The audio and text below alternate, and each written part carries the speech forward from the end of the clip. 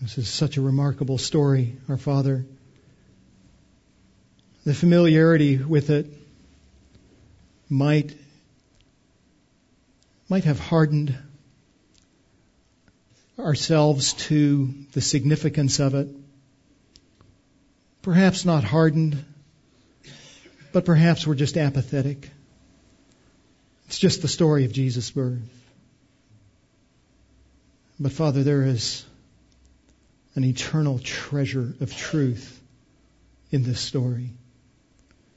There is a weight of theology that is hidden here that is the means for our eternal joy. And it will become our eternal joy as well. And Father, as we look at this story this morning, would you give me clarity to explain it rightly? And would you give us hearts to hear it? Hearts that love to hear the story of Jesus. And might we be changed by the story of Jesus? Would you guide our worship, guide our instruction, guide our understanding of this story, we pray in Christ's name. The cause of this story, the pinnacle of this story, the reason for this story, the joy of this story. In His great name we pray. Amen. Earlier this year, Prince Harry and Duchess Meghan Markle had a baby. Perhaps you heard of it. If you didn't, that just means you don't have a teenage girl in your house. And while babies are born every second of every day around the world, this birth particularly captured the attention of followers around the world. Like many other parents today, when this baby arrived, its arrival was announced first by Harry and Meghan on social media, of course, because doesn't everybody use Instagram, including the Prince of England. And then Buckingham Palace got involved with its official announcement. And a framed declaration was brought out of the Privy Purse door. I thought, what is a Privy Purse door? It's basically where the accountant lives at Buckingham Palace. It is brought out of the Privy Purse door at Buckingham Palace, carried across the forecourt. And if you've ever seen pictures, that's a massive court at Buckingham Palace, and placed on an ornate golden easel. In case you missed it, there it is.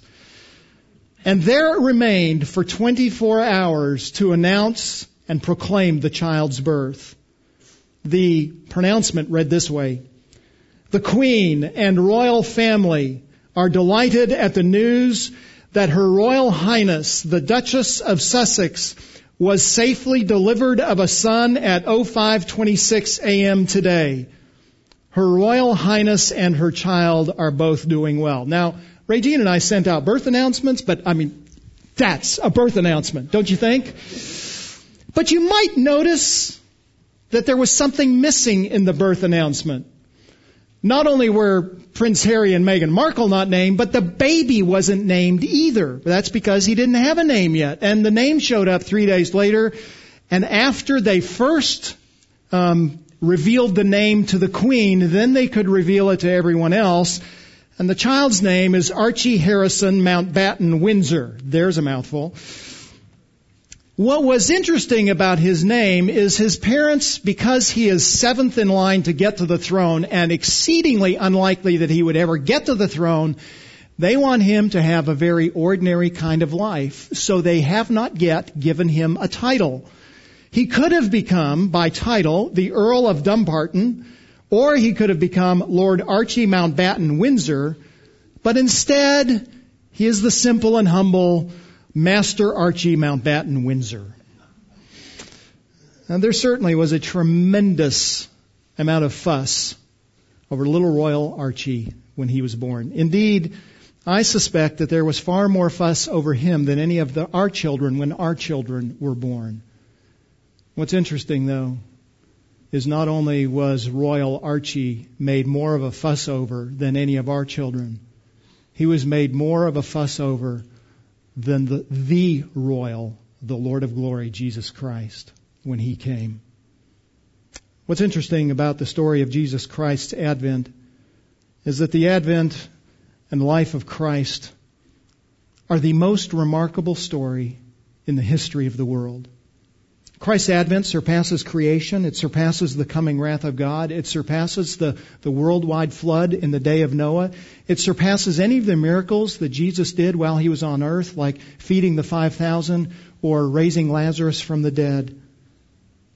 But his story, for all of its wonder and all of its glory, is told in remarkable simplicity.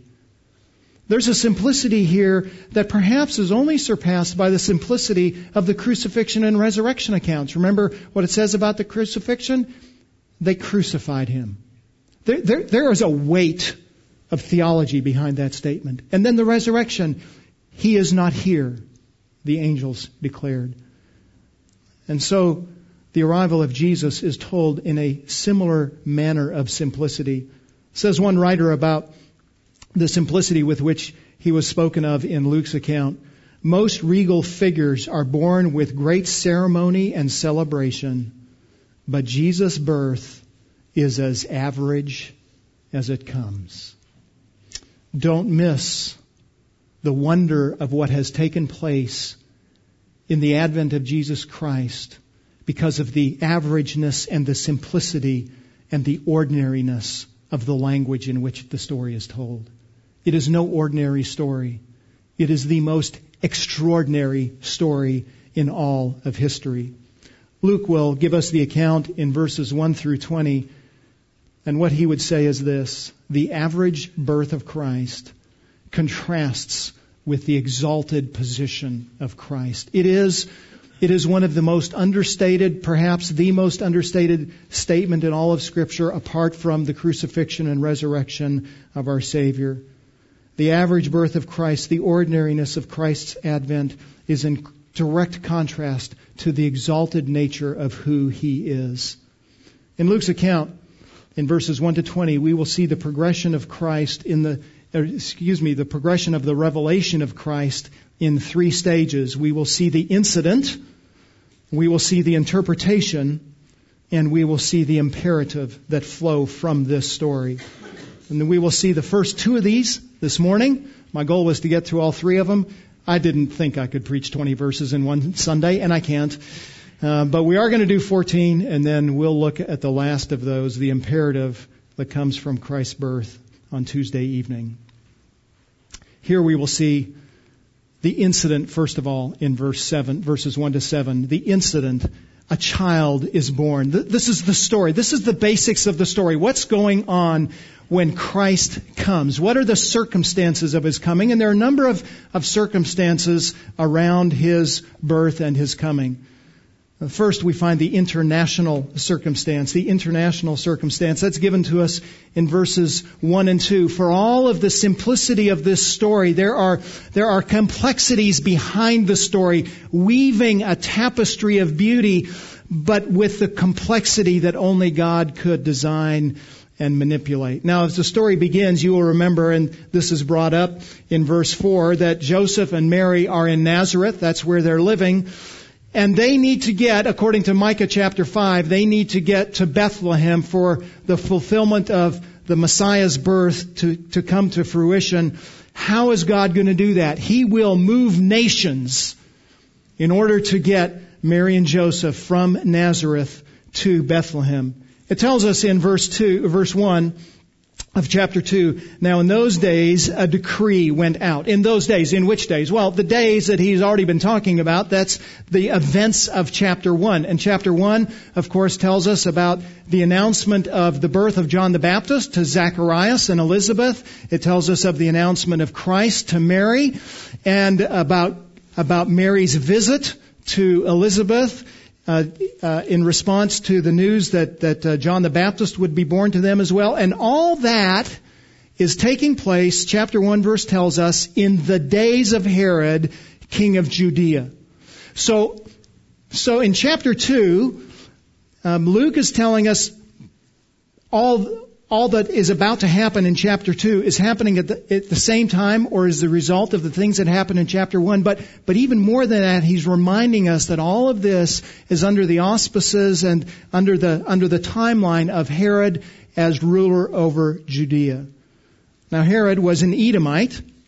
He would die a little bit after Christ's birth. And he was a vassal of the Roman Empire. So he did not rule on his own. He ruled under the authority of the Romans who had placed him there. And because he was a Roman emissary, if you will, the Jews absolutely hated him, and they hated the Rome that he served. What's interesting is that while Herod is ruling, notice what Luke says in verse 1. In those days, a decree went out from Caesar Augustus. Now you would have expected that Herod would be the one, because Herod is the one who's ruling over Judea at the time. But Herod doesn't send this edict, but Caesar Augustus does. Now Caesar Augustus is simply a title that means something like the revered emperor. His actual name was Gaius Octavius. He was adopted many years earlier by Julius Caesar, and then when Julius Caesar died, there was significant amount of political maneuvering and infighting, and it took a number of years, but finally the adopted son, Gaius Octavius, whom we know here as Caesar Augustus, took the throne in following after Julius Caesar. And he is the one that presented this edict.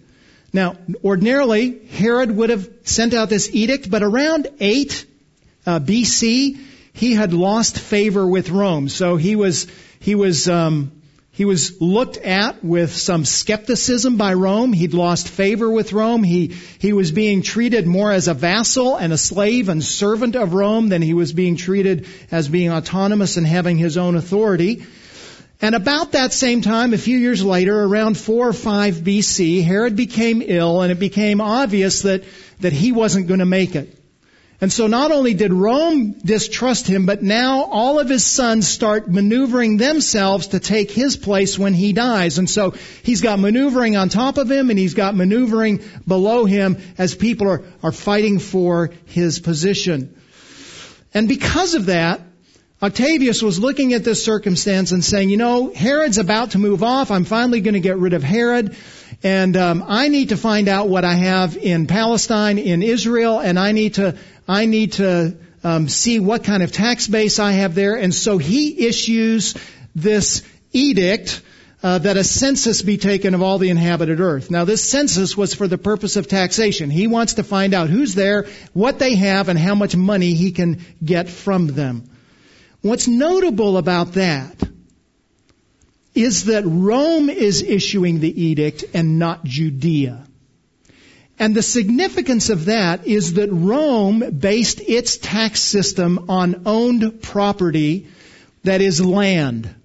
And so if someone was going to go and register, they had to go to the place where they owned the land. In Joseph's case, that meant that he needed to go to Bethlehem because that's where his family land was. We'll see that in verse 4.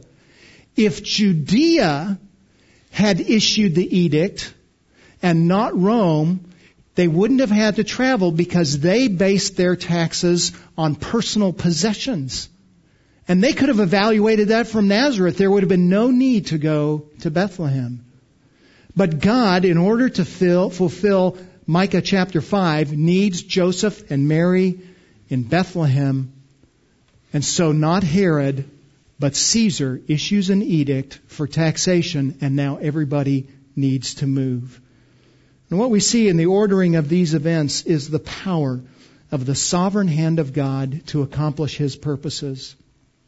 Over the changing power structure of Israel, the strained relations between Rome and Herod, the timeline of the census, and we think that probably there was some sense of urgency, that perhaps there was an end point to this census, kind of like our April 15. You got to turn in your numbers by April 15 or you're going to face penalty from the government. Similarly, there seems to be some kind of timeline, because why else would Joseph have traveled with Mary when she was so close to giving birth, except that there was some end point and he needed to meet that end point in order to get in and pay his taxes or be registered to pay his taxes.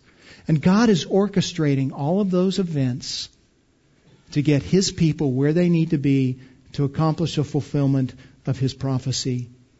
Says one commentator, the fiat of an earthly ruler can be utilized in the will of God to bring about His more important purposes to fruition. What we find here is an example of Proverbs 21:1. The heart of a king is like channels of water in the hand of the Lord. He moves or turns it wherever He wishes. So God is orchestrating kings and rulers and authorities thousands of miles away to accomplish His purposes for His people. And friend, that also means that that God having this unique power and His unique sovereignty over all things, friend, He can be trusted. The one who moves the heart of kings and the one who knows every sparrow in every tree knows your circumstances, and you can trust Him wherever you are and in whatever circumstance you are. There's another significant component to this story. It's not just the international circumstance, but it's the historical background. We see that in verses 3 and 4. Everyone was on his way to register for the census, each to his own city. It denotes the significant movement of people trying to get where they needed to be at the appropriate time. Everyone was moving, each. So everyone and each, there's this massive movement around the country of Israel to get everyone where they needed to be. And for Joseph, verse 4, this means that he needed to go to Bethlehem. Now, as we look at verse 4, I want you to notice two particular phrases. Joseph went up from Galilee, from the city of Nazareth to Judea. Now watch this, to the city of David. Now look at me. If I say, I'm going to go to Israel, and actually I am in February, I'm going to go to Israel and I'm going to go to the city of David, you're going to assume I go where? No, don't read the text. Where do you think I'm going to go if I say I'm going to David's city? Jerusalem. Why Jerusalem? Because that's where He ruled. That's where He reigned. That's where He lived. But here it's identified, the city of David is identified as Bethlehem. Why? Because 1 Samuel 17 tells us that that's where David was born. And that's where David was not only born, but that's where he was raised. It's in the region around Bethlehem where David was tending to the sheep. And so when we've got the sheep herder stories and the brothers trying to find David and looking for David when he is announced as king or anointed as king, it's in that region that they were searching for him. So Bethlehem, while we think of Jerusalem as being David's city, Bethlehem is also David's city. And what's significant about that? Well, what's significant is that because it's David's city, those who are from David's line, when they get to be identified with David, now they have to go to Bethlehem. And guess who is from the lineage of David? Joseph. Notice the end of verse 4.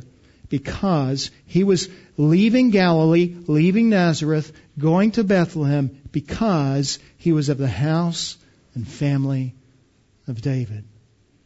1,000 years prior, God has David born in Bethlehem. And then subsequent to that, makes the prophecy about the coming of the Messiah from Bethlehem. And then He has Joseph born into the Davidic line, so that when Joseph has to register for this taxation, he has to go to Bethlehem. God is weaving with all this intricacy, all the details of history and time to get the Messiah where He needed to be to fulfill the prophecy that was made of Him. That's part of the historical background. There's also a birth family background, if you will. Now notice verse 4. Joseph went up from Galilee because he was of the house and family of David. Joseph has to go to Bethlehem. He's got no choice. April 15 is coming, if you will, and he's the breadwinner, and he's got to turn in his taxes or register for taxes. And notice, though, in verse 5 it says, in order to register along with Mary, who was engaged to him. So Joseph leaves and he takes Mary with him. Why does he take Mary? Because Mary does not need to go. There was no compulsion for Mary to go because she didn't own land. As a woman, she couldn't inherit family land. She had no right to family land, though she was of the line of David, and that's where her family line was. She wasn't a landowner. She didn't need to register for the taxation. And yet it says that Mary went along with him. So why did she travel with him? Well, the text seems to give us a little bit of a hint to that. Verse 5, to register along with Mary, who was engaged to him. Now, under Israelite practice, she wasn't only engaged, but he and she would already be seen as married. Though they had not consummated the marriage, they had made such a commitment to each other that they would already be considered to be married, even though they had not yet come together in marriage. So it is appropriate that those who are married or considered married would travel together. Moreover, Joseph also had a revelation from the angel, and he knew of what was coming, and he certainly knew of the significance of the birth of Christ. And wouldn't he want her to be with him when the baby is born? Because he's the husband, and secondly, he knows this is no ordinary kind of birth. This is a remarkable birth, a compelling birth, and he wants to be there for that. And this is pure conjecture, but I think it makes sense. Frankly, there's no reason for Mary to stay in Nazareth. She would face later, and we will see this in John chapter 8, she will later face gossip and whispers about her life. She will face all kinds of backbiting talk behind her about how Jesus was born in an illegitimate way. And by the way, if Jesus is born illegitimately, what does that say about her and what she was doing? And there's every reason to think that this young girl who was in the betrothal period to Joseph, and the whole point of the period is to find out, has everybody been faithful? And now she shows up pregnant. Don't you know, everyone was saying, hey, have you heard about Mary? Why would she stay in Nazareth? Who would she go to in Nazareth? Why would she have wanted to stay there and face those kinds of questions? She had a husband who understood her and was compassionate. It's understandable that she would want to be with him. She wasn't compelled to go. But the very circumstances, not only culturally, not only politically, but familially, are driving her to Bethlehem with Joseph. And then notice this, verse 6, it is while they were there that the days were completed for her to give birth. Isn't that an interesting way to say it? The days were completed for her. If we were saying it, we would say something like, her pregnancy ended, or more likely we'd say, she gave birth. And we'd put the emphasis on what she does. She gave birth. It was her pregnancy. And yet the text has behind it this picture that there is someone in the background who is moving and orchestrating and designing, and someone else who is making all of the events come together at the appropriate time. And it is while they were there, after they got to Bethlehem, where Micah chapter 5 could be fulfilled, it is then and only then that this person, this God who is behind the scenes orchestrating, brings everything to fruition at the exact moment. The birth of Christ occurred in the fullness of time, Paul will say in Galatians chapter 4. And this is the family into which Jesus Christ is born by the design, the purpose, the plan, the intention of God the Father. Says John MacArthur about the family into which Christ was born, though they must have suffered tremendously from the lies and innuendo of cruel gossip mongers, Joseph and Mary were steadfast. They probably didn't understand the fullness of God's plan, but they followed unwaveringly. They were ideal earthly parents for God's only begotten Son. And friends, all of that leads us to one of the most astounding verses in Scripture, and that is verse 7. the birth of Christ. Verse 7 is, along with the statements about the crucifixion and resurrection of Christ, perhaps the most understated verse in Scripture. God, infinite, eternal, transcendent, spiritual, disembodied, omnipresent, majestic God appears in bodily form. The infinite takes on a finite body. The eternal becomes subject to time. The transcendent becomes touchable. The spiritual is embodied. The omnipresent is localized in Bethlehem. The majestic God becomes, quote unquote, common. The Creator becomes part of creation. And all of that is woven into that little statement, she gave birth to us for her firstborn son. Is that understated? Yeah, just a tad. Now, Luke emphasizes here that Mary gave birth to her firstborn son. That implies a number of different things. It means that she had other children, so Jesus is the firstborn among other sons. And we know he had other siblings, brothers, as well as a sister. We know that from Luke chapter 8, verse 19 and 20, among other passages. His mother and brothers came to him, and they were unable to get to him because of the crowd. And it was reported to him, your mother and your brothers are standing outside wishing to see you. So this is telling us that while Jesus had a remarkable birth, was conceived in a supernatural way, that Jesus had other siblings that were conceived in a natural and normal way, and there was nothing unusual about their advent and their coming.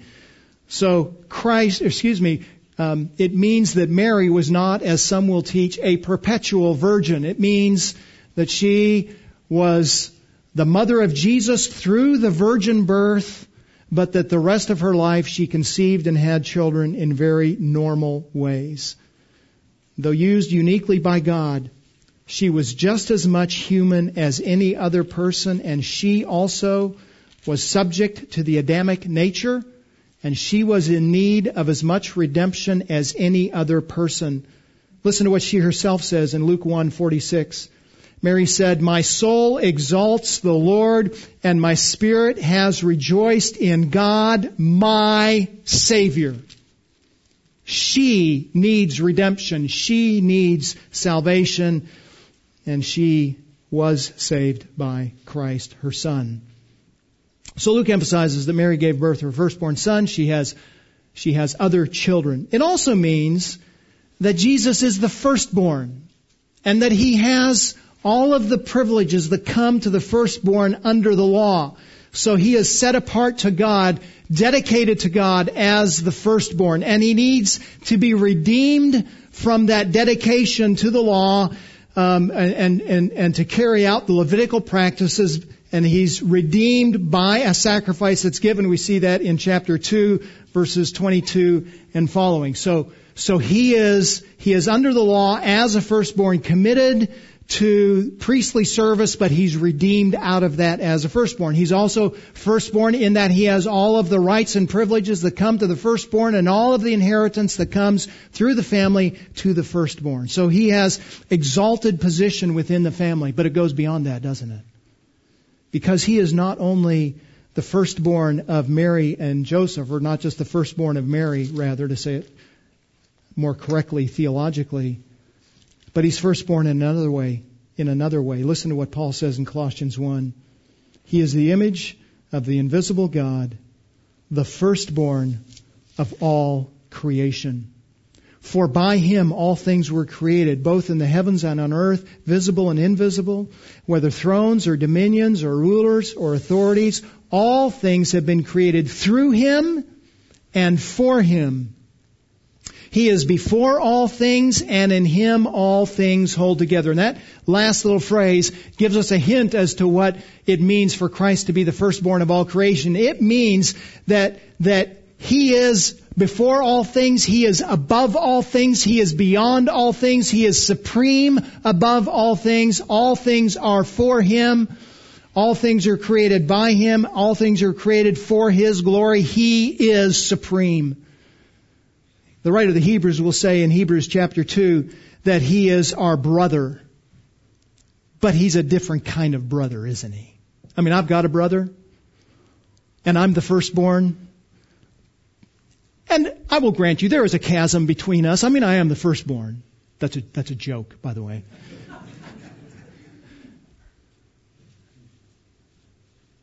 But there's an infinite chasm between us and the firstborn, who is Christ. He supersedes us in every way imaginable. And Luke, when he tells us that Mary gives birth to her firstborn, Jesus, it's just a reminder that Christ is above all things. And notice that this one who is so supreme, so exalted, the one who created all things, the one who is supreme above all things, who is majestic, we'll see in a moment that He is Lord. Notice how He's cared for. And she wrapped Him in cloths and laid Him in a manger, because there is no room in the inn. Everyone's moving. Everyone's trying to get positioned to where they need to be. Places where they would normally go when they're traveling, they're all filled up. Perhaps Joseph and Mary got there a little bit late because of her condition, and travel was a little bit slower. So the typical places that they would go for lodging, there were no places. And so they had to go the only place they could go, and they went to the place where those who were in the inn would put their cattle. And then notice that when Jesus was born, what happened to Him? She wrapped Him in cloths. Now, I was in the room when both of our children were born, and when the children were born, I didn't do anything except stay out of the way. And I can assure you, Regine wasn't doing anything at that moment either. But we had attendants and doctors and nurses and people who were scurrying, and they took those babies, and man, things started flying and happening, and they knew exactly what to do. You notice the text? And she wrapped Him in cloths. Mary. I didn't ask Regine this morning, but I suspect she really wasn't in much condition to wrap up Emily and Elizabeth when they were born. It points to the solitariness. They are all alone. They've left their family. They've traveled to a distant place. They're alone among strangers, and there is no one there to help. We're going to get a picture in a moment about another location where there's all kinds of stuff happening. But in Bethlehem, at that stable, it's quiet. There's no fanfare. There are no trumpets blowing. There are no angelic appearances, no heavenly visions, no heavenly manifestations. It's just Joseph and Mary and the baby, and you have to feel their solitude. And they wrapped Him. They wrapped Him. I'm getting ahead of myself. Hold that thought. As we look at these verses, what we want to find is that we have here a reminder of the genuine humanity of Christ. We defend rightly the deity of Christ. We should defend the deity of Christ. In 3.5 months, as we come to Easter, everybody is going to be in the world, is going to be seeking to destroy and disauthenticate Christ's deity. And we do well to affirm Christ is fully God. But friends, it is also just as critical that we recognize that Jesus Christ is truly man. This was not a kind of a birth. This was genuine birth.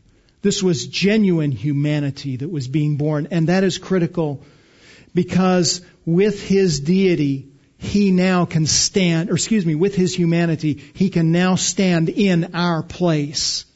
He can absorb God's wrath for us. And friends, as a man, He also can fulfill the law. It doesn't do us any good if He fulfills the law as deity and not a man, because that couldn't be imputed to us. Only a man who fulfills the law of God can impute that law, that righteousness to us. So He needs to be both deity and man, and this text reminds us He is genuine, true man. And it reminds us as well that He came on a mission to humbly serve. He will say in Mark chapter 10, verse 45, the Son of Man did not come to be served, but to serve and to give His life a ransom for many. He came to serve. He washed feet and associated with the disenfranchised and touched the untouchable and died on a cross. And He did that out of His humble manhood. And we know all these things are true about Christ. What does God say about the advent of Christ? Have you ever wondered, what was God thinking? What was heaven thinking about Christ's incarnation? Well, the text tells us. So we see in verses 1 to 7 the incident, a child is born. Now notice in verses 8 to 14, the interpretation of the incident. The child is the Lord of glory. The child is the Lord of glory. Lest we think that this account is just another birth announcement of just another baby, God gives us meaning and interpretation through the account of the angels with the shepherds. And notice as we come to this story in verse 8, the recipients of the announcement that is given in verse 8. So verse 7 ends on something of a note of somberness and quietness. Not quiet in that Jesus wasn't crying. I think Jesus was fully man, which means as a baby, when He was hungry, He communicated the way any baby can only communicate, and that is He cried. Of course He cried, and of course there was that kind of sound in that stable that night. But there was a sobriety and a quietness in that there's no one else to help. There's no one else talking. There's no one else affirming. It's just Mary and Joseph alone with eternal God. But there's something else going on in that area. Notice verse 8. In the same region, so nearby, there were some shepherds staying out in the fields, keeping watch over their flock by night. So there's some shepherds working. We're so familiar with this story that we don't think about the unique aspects of it. But this was as unlikely a group for an appearance to receive the appearance of an angel as any other kind of a group. The shepherds were among the most despised people in Israel. They were despised because, frankly, they were just dirty. And you think about what they had to do in taking care of lambs and all of that entailed. And think about the fact that at this particular season, they were probably in lambing season, so all that takes in order to take care of making the sheep deliver the lambs and caring for the lambs and caring for the sick, and there was blood and there was stuff all over them. And so they were not only considered dirty, but they were by law considered unclean, and they're perpetually unclean because they're always with these animals and they've always got to be getting cleansed under the law. And so they're just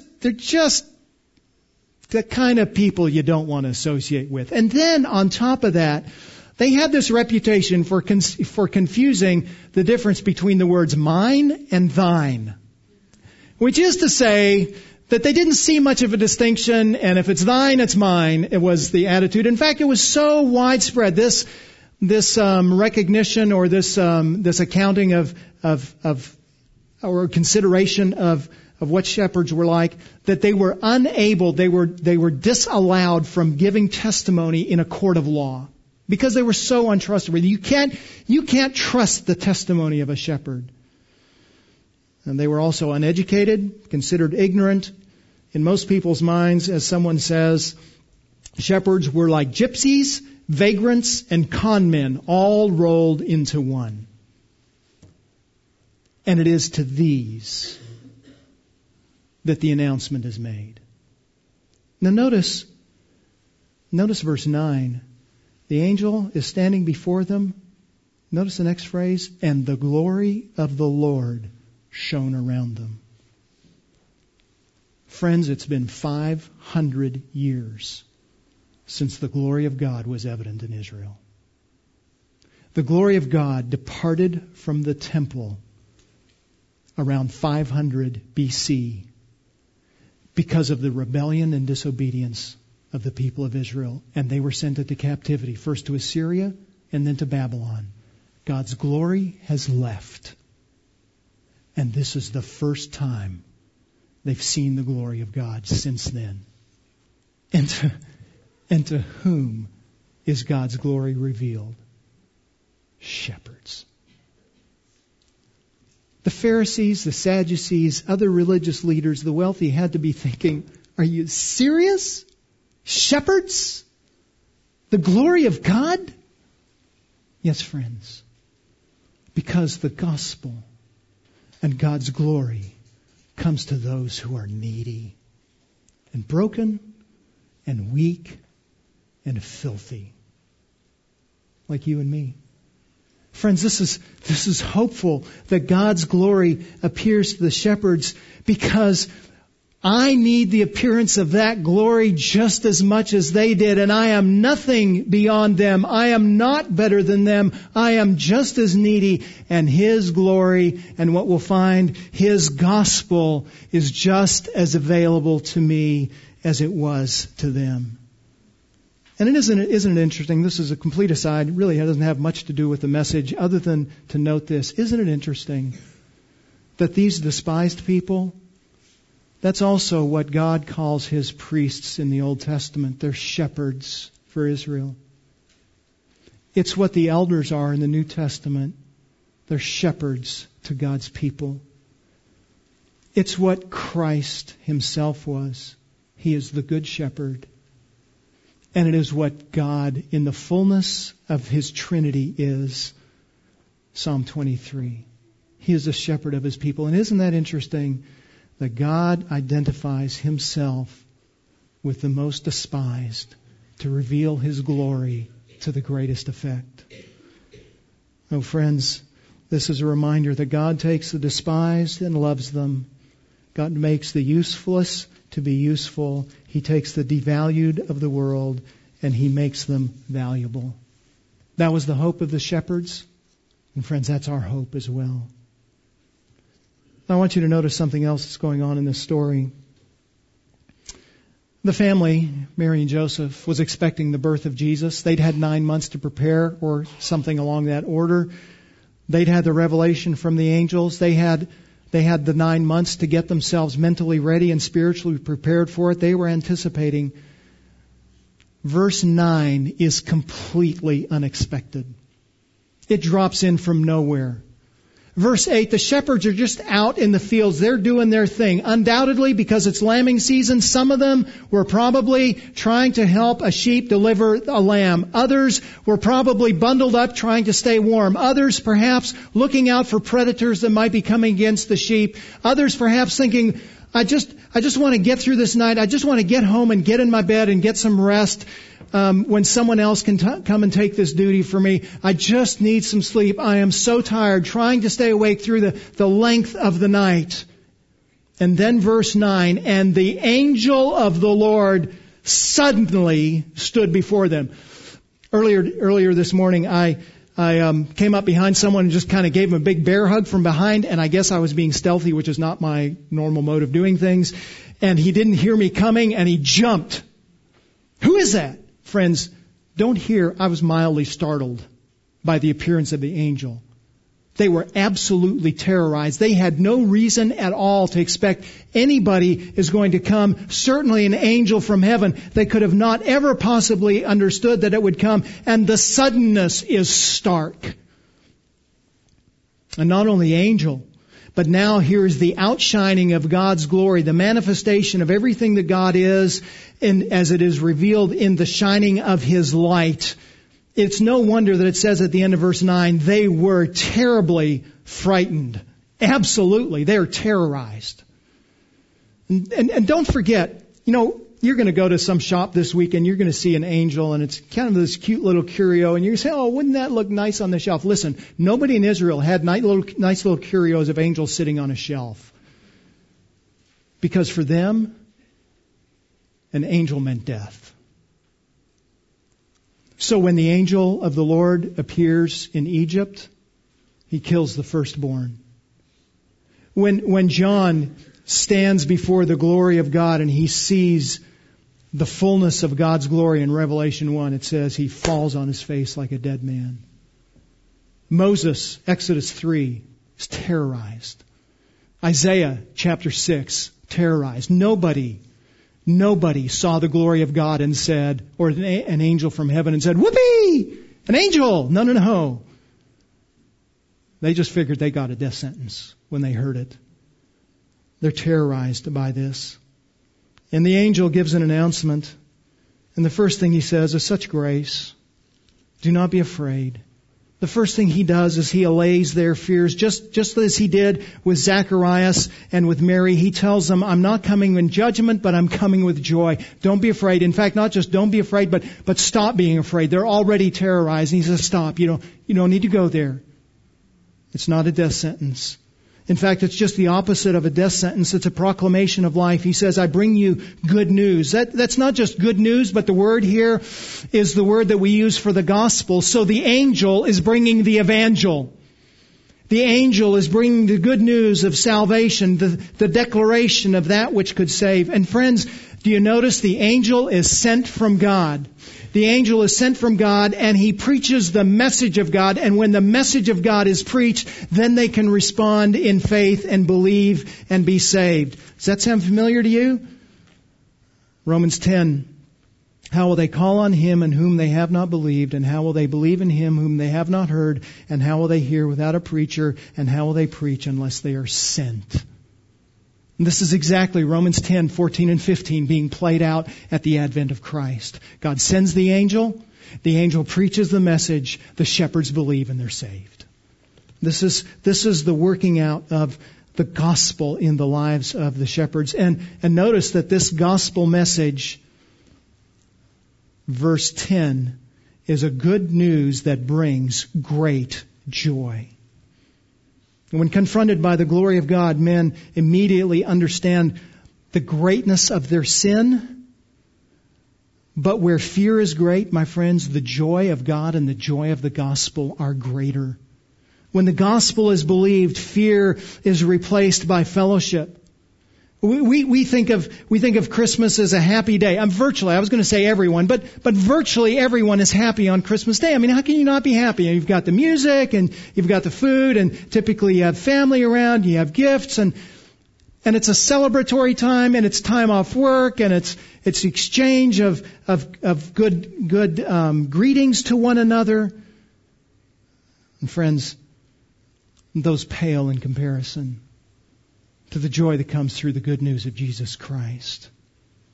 Because if that's all that makes you joyful at Christmas, you really have no reason to be joyful. In fact, you should still be fearful.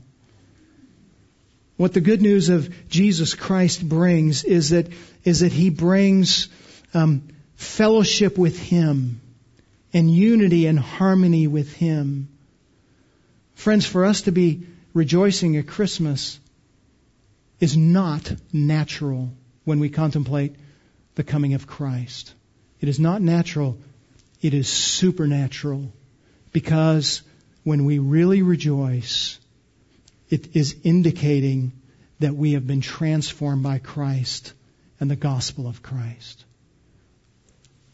Christmas is only joy when it is integrally connected to Christ as the Redeemer and as the Savior. And notice one more thing in verse 10. I bring you good news of great joy, which will be for all the people. Now we know that Christ's coming was for Israel. Zacharias would say that in chapter 1 in his song after John the Baptist's birth. He has visited us and accomplished redemption for His people. That's verse 68. He has raised up a horn of salvation for us. Who's that? Israel. And we know it's Israel because He says, in the house of David, His servant, as He spoke by the mouth of His holy prophets from of old, salvation from our enemies and from the hand of all who hate us, and to show mercy toward our fathers, and to remember His holy covenant with Israel. So it's the salvation of Israel. Christ comes, and the forerunner of Christ come to bring about the salvation of Israel, and yet it's more than that. So when Simeon takes Jesus a number of weeks later in the temple and holds Him, he says, "Now, Lord, you are releasing your bondservant to depart in peace according to your word.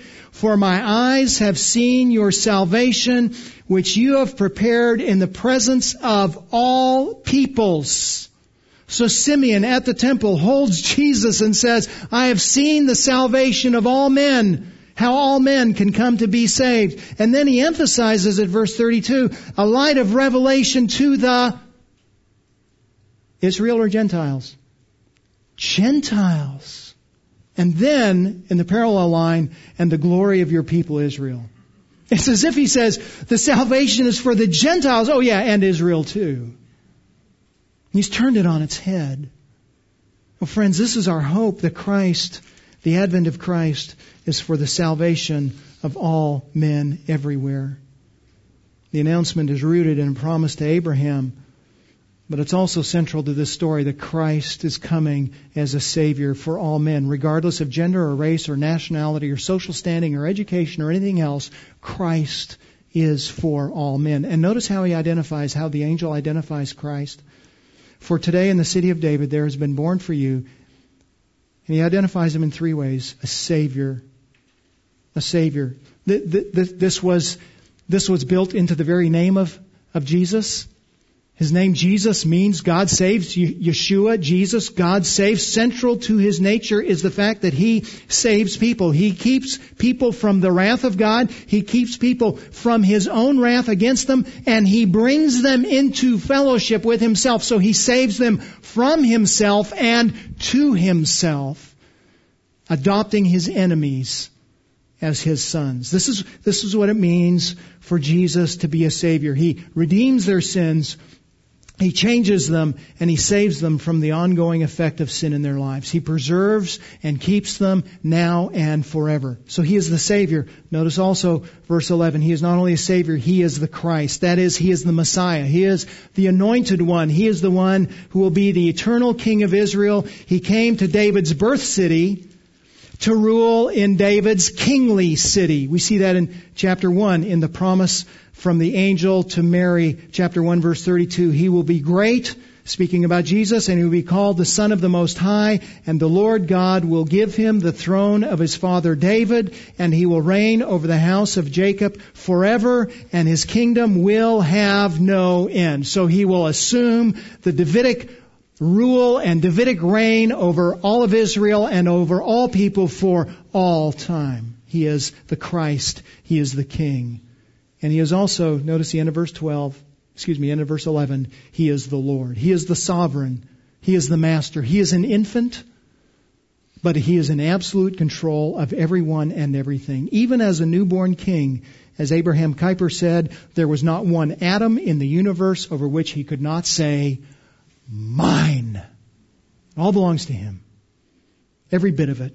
He is the Lord. He is every man's sovereign.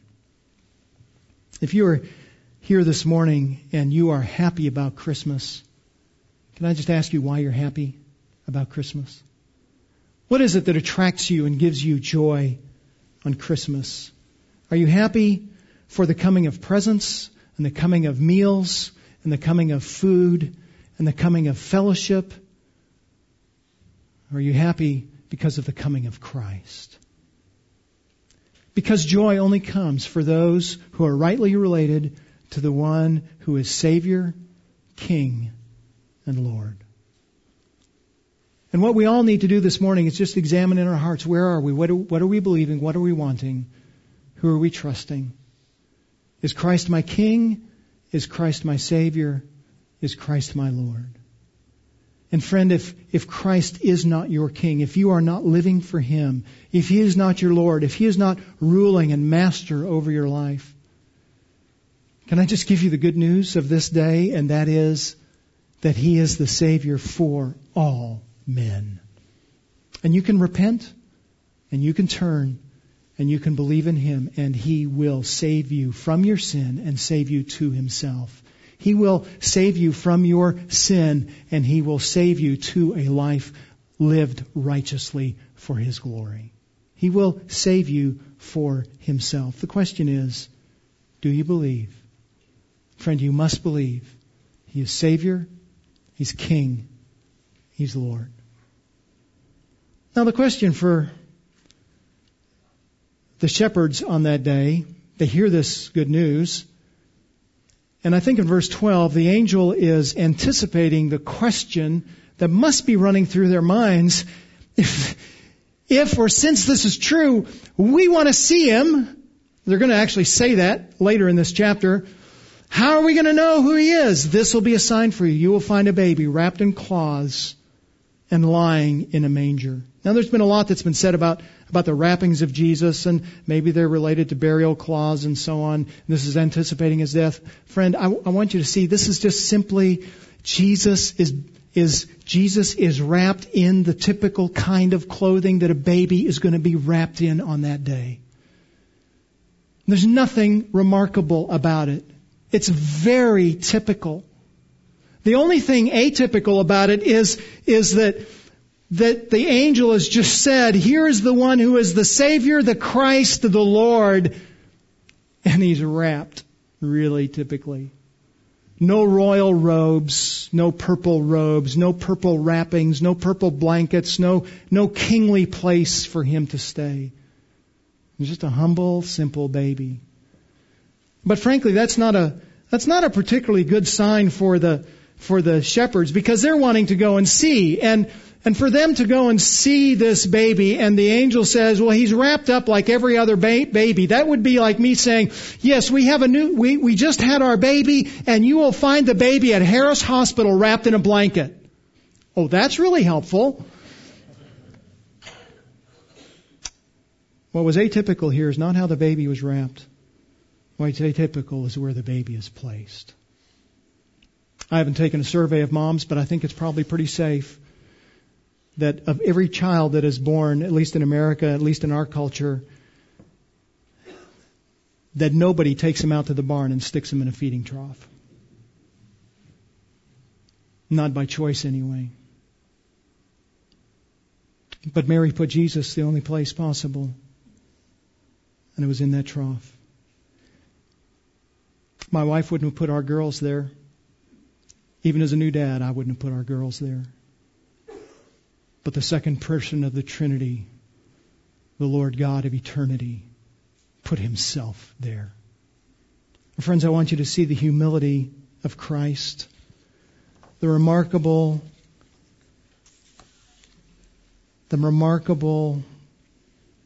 unique, unduplicated humility of Christ. He's in typical clothes, but He's in an atypical place. We talk about Christ's humility, but here we see it in all of its starkness. The glory of God in a cattle feeding trough. Says James Boyce, on the night the angels appeared near Bethlehem, Caesar would have been sleeping in Rome on a golden bed beneath sheets of linen. He would have been attended by servants, protected by the Praetorian Guard, and by many Roman legions. By contrast, the babe was wrapped in swaddling clothes and placed in a manger. His attendants were beasts. I got so excited I forgot to give you that, the announcement of the birth. Here is the remarkable nature of Christ's announcement. And then I want you to see in verses 13 and 14 the affirmation of that announcement. Verse 13, and suddenly, I don't think they were beyond the first suddenly yet. And now there's another one. It's terrifying enough to be in the presence of one angel, and now they are in the presence of a multitude of angels of the heavenly host. The word multitude denotes an army. It's a military term. So there's an army of angels They are surrounded by angels, by the heavenly host.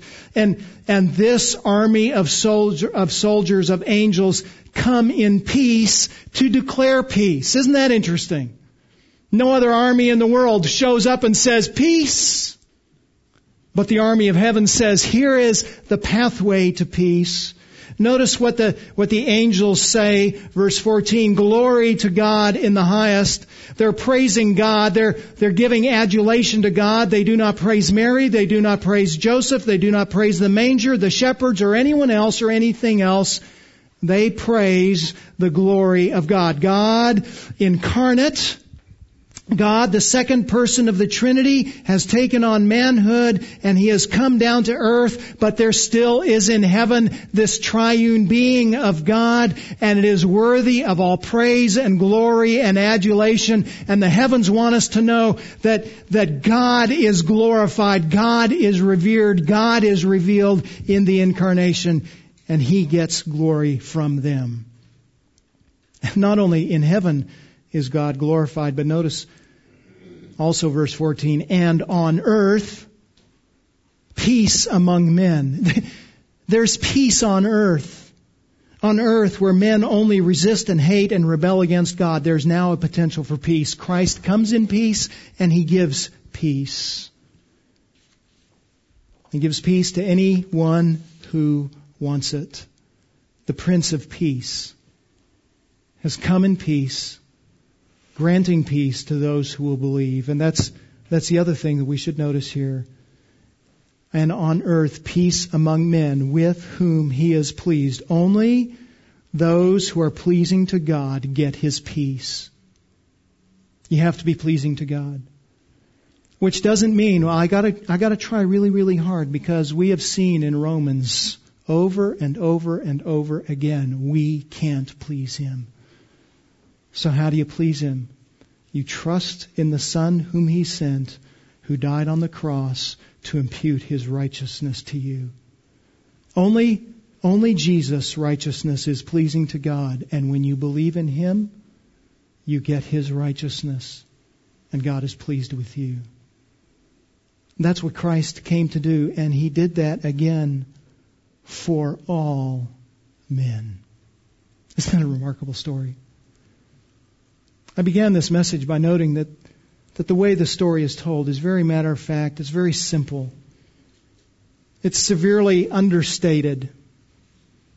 It's the most remarkable story in the world, told in such an ordinary way. And yet there is something about the story that's not understated. And that's the declaration that comes from heaven that we've just seen. Remember the triumphal entry of Christ? So the last week, He's heading into Jerusalem. He's heading for the cross. But the crowds are thinking the Messiah is coming. And they're shouting about the Messiah, and they're declaring the presence of the Messiah. And the Pharisees are just more than a little agitated over this. And they go to Jesus and they say, would you tell the crowds to stop? You remember what Jesus tells them, Luke chapter 19. I tell you, if these become silent, the stones will cry out. Somebody has to declare the majesty and the glory of Christ. And here is in this story the advent of Christ, Jesus alone with Mary and Joseph and no one else, just a bunch of animals around, and all of that quietness and all of the solitude, and as if the heavens say, we can't be silent, and the curtain of heaven is ripped aside so that we can hear from God Himself about His glory in the incarnation of Christ. Oh, it's a humble story, but it's a glorious story about the wonder of Christ, our Savior. He's bringing peace to all who will believe in Him. This is the greatest birth announcement. Our Father, we thank You for the reminder in this simple story of the greatness of our Savior and the wonder of Your provision of Him. We have the saying, someone moved heaven and earth to accomplish it.